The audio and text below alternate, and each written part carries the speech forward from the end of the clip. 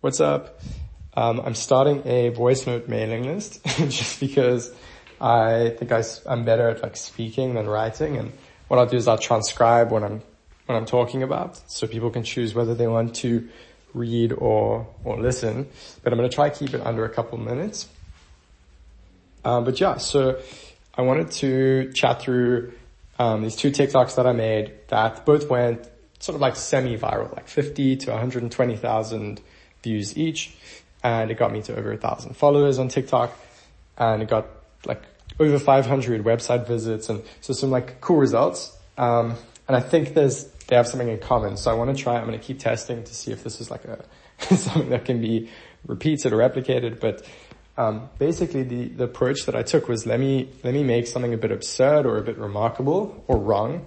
So like another example of what I did is just have a typo in your TikTok, and then people comment correcting you, and then the comments boost the post, and it gets more views. So what I did was I made two videos. The premise of the first one was for this brand. I was helping a friend out with an e-commerce fashion brand, and I made a TikTok where I basically said like, look, this is my fifth business. If it fails, my mom says I need to go back and get my grade 9. So that's obviously, a lie. And what happened was people commented saying, hey, go back and get your grade 9 anyways, like support the hustle, but like you should still go back and get it.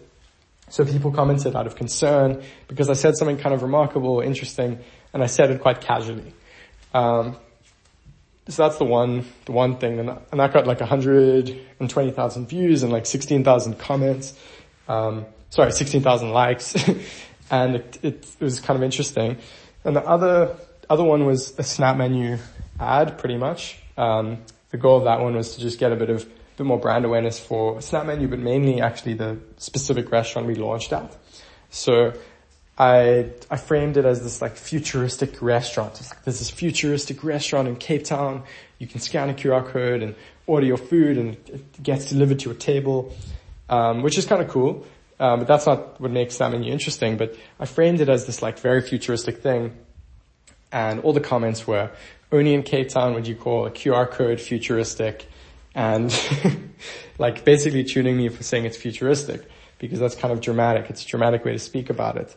So I think I'm going to keep trying, like making posts where I'm either wrong, so typos, incorrect facts, obviously not dangerous facts.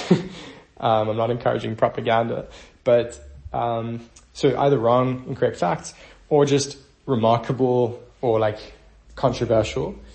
And I think there might be something there. It's kind of interesting. And I'm not a like growth hacker or TikToker, but I'm just going to keep messing around with it. And basically just wanted to talk through retrospectively why I think they did well. Experimenting with this format. So let me know, send me a voice note, or reply with if you enjoy this format. I will keep you posted.